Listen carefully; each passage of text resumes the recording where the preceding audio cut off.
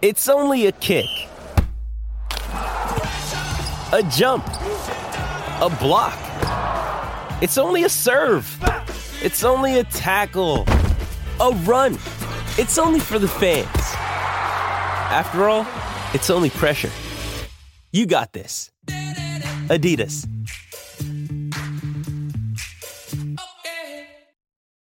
When you need mealtime inspiration, it's worth shopping Kroger, where you'll find over 30,000 mouth-watering choices that excite your inner foodie. And no matter what tasty choice you make, you'll enjoy our everyday low prices, plus extra ways to save, like digital coupons worth over $600 each week. You can also save up to $1 off per gallon at the pump with fuel points. More savings and more inspiring flavors make shopping Kroger worth it every time. Kroger, fresh for everyone. Fuel restrictions apply.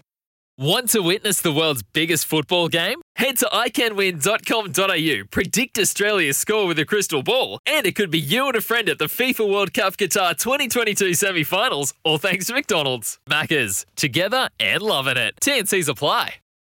G'day, Mike Hussey here, but you can call me Mr. Supercoach. KFC Supercoach BBL is back and there's 25 grand up for grabs. So what are you waiting for? Play today at supercoach.com.au. T's and C's apply. New South Wales authorisation number TP/01005. Chemist Warehouse, home to Go Healthy vitamins at the best prices. Now starting from just $9.99. This is Baz and Izzy for breakfast on SENZ. Lovely ball again to Forster. Out to Ellis. Ellis is a mazy runner. Tuigamala goes. Tuigamala over the 22. Tuigamala all the way. A magnificent score. He got the ball down, the referee says. It may have leapt away. But what a superb score for this big lad. Inga Tuigamala, gone and left us at age 52. The call from the late Bill McLaren. It was a Barbarians match in 1993. Another great Totra has fallen. Stephen McIver and Ricardo Ball filling in for Baz Nizzy today. And Ricardo, it was about 3 o'clock this morning when I woke up and I was just, do what you do. You scan stuff and saw this and I stopped in my tracks. What was your first reaction when you heard about this? Yeah, my first reaction was, wow. I remember seeing him in the news only recently. I believe he had a family member pass away. I think maybe his sister. Sister.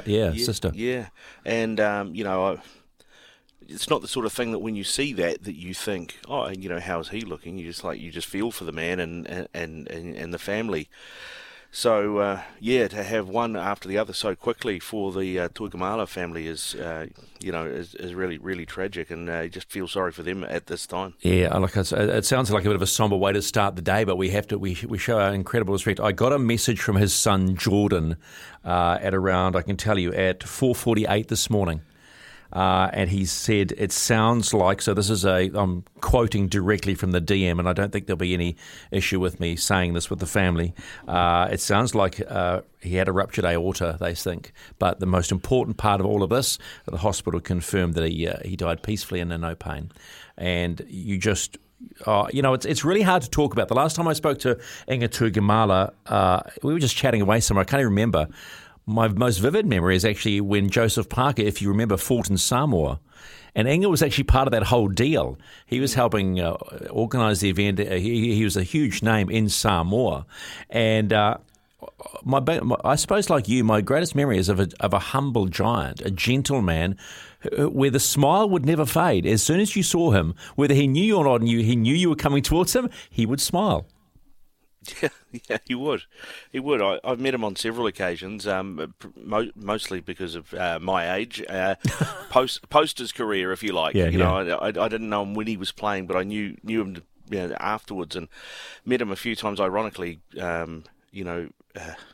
a funeral service once, where he was working. So, but you're right. I mean, every time you talk to him, he had time for everybody, and like you say, he was a warm man, and always had a smile, and always leaned in to listen. That was something I always remember. Every time you talk to him, he would tilt his head forward, he would lean in, he would listen, he'd make eye contact, he'd smile, and he'd nod, and he'd engage.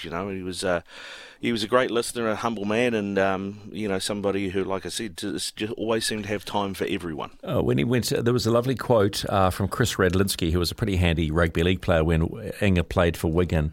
And the Wigan, I think, were the first people to release the statement. No one knew about it here until they woke up, basically, and that's where I started seeing things. Chris Radlinski, I quote, says, "Every now and then a player comes along who touches the heart and soul of every single fan, player, coach and administrator. Inga was one of them. He was one of the most exciting rugby players to play either code." I think that pretty much sums it up, doesn't it? I think so. He was, in a way, he was a pathfinder. He made that position, the wing, of having, up until that point, they'd always been reasonably skinny guys, playing on the wing, the skinny fast guy on the wing. But he was a new model. He was a new model. Yeah. He was, let's have a guy who not only is fast, but has got physicality about him. You only have to look at the All Blacks and what they did. What happened in '93 when Inga went to league? What did they do? They unveiled this kid called Lomu to take his place because they were like, okay, this is the future. This is how wings are going to be. So, in a way, he started that whole movement and changed rugby to a degree. Yeah, that's really well spoken, Ricardo, because it's exactly what happened. And the fact that he was a barnstorming bus, he was the first bus, he was the first bus that came along. But he was a bus, when you knew the man, you wouldn't mind getting rolled over because you were never going to tackle him, were you? No, exactly. Well, exactly. I mean, it was, and the, I guess if you look at the contrast between him and the man whose jersey he took, if you like, in that All Black team, which was Terry Wright. I mean, if you put those two side to side, are there two more different wingers in the world? It's a bit like a pretzel versus a hot dog, right? Exactly. This is Ricardo and Stephen sitting in for Baz Nizzi. Ricardo, by the way, and look, we would love your thoughts on the Kennards Hire phone line, 0800 150 811. That's 0800 150 811. If you've got some special memories of Inga the Winger, feel free to call us, or you can text us on 8833. But I've just forgotten what I was going to say. I completely forgot it. Anyway, there's a lot more to come today. We're going to try and catch up with some of his former teammates and just reflect, but we'd like you to reflect with us as well. Just quickly, we're going to talk some football just before 6:30, right? Yeah, we are. Yeah, Jenny Bindon, who's a former football Fern, of course. I think she played 2 Olympics, 2 World Cups for the football Ferns as a goalkeeper. She's currently in the States. Her son Tyler's actually doing very well. He's part of the LA Galaxy under-18 setup, and she's been coaching at UCLA and Loyola as well. And she's going to join us to talk football Ferns and where she thinks they're at ahead of that World Cup. And you're in charge of Quizzy Dag today, right? Apparently, yeah. And what I've decided... Don't give me the apparently. You've been checking the questions with us all morning. Oh, Bob, that's what I was going to remember. You texted me last night saying Speedball because I do Sky Speed. We should call the show Speedball because you're the ball. I'm saying, well, I got a better one for you. You know my nickname at work's Big Show, right? How about we just call it Big Balls?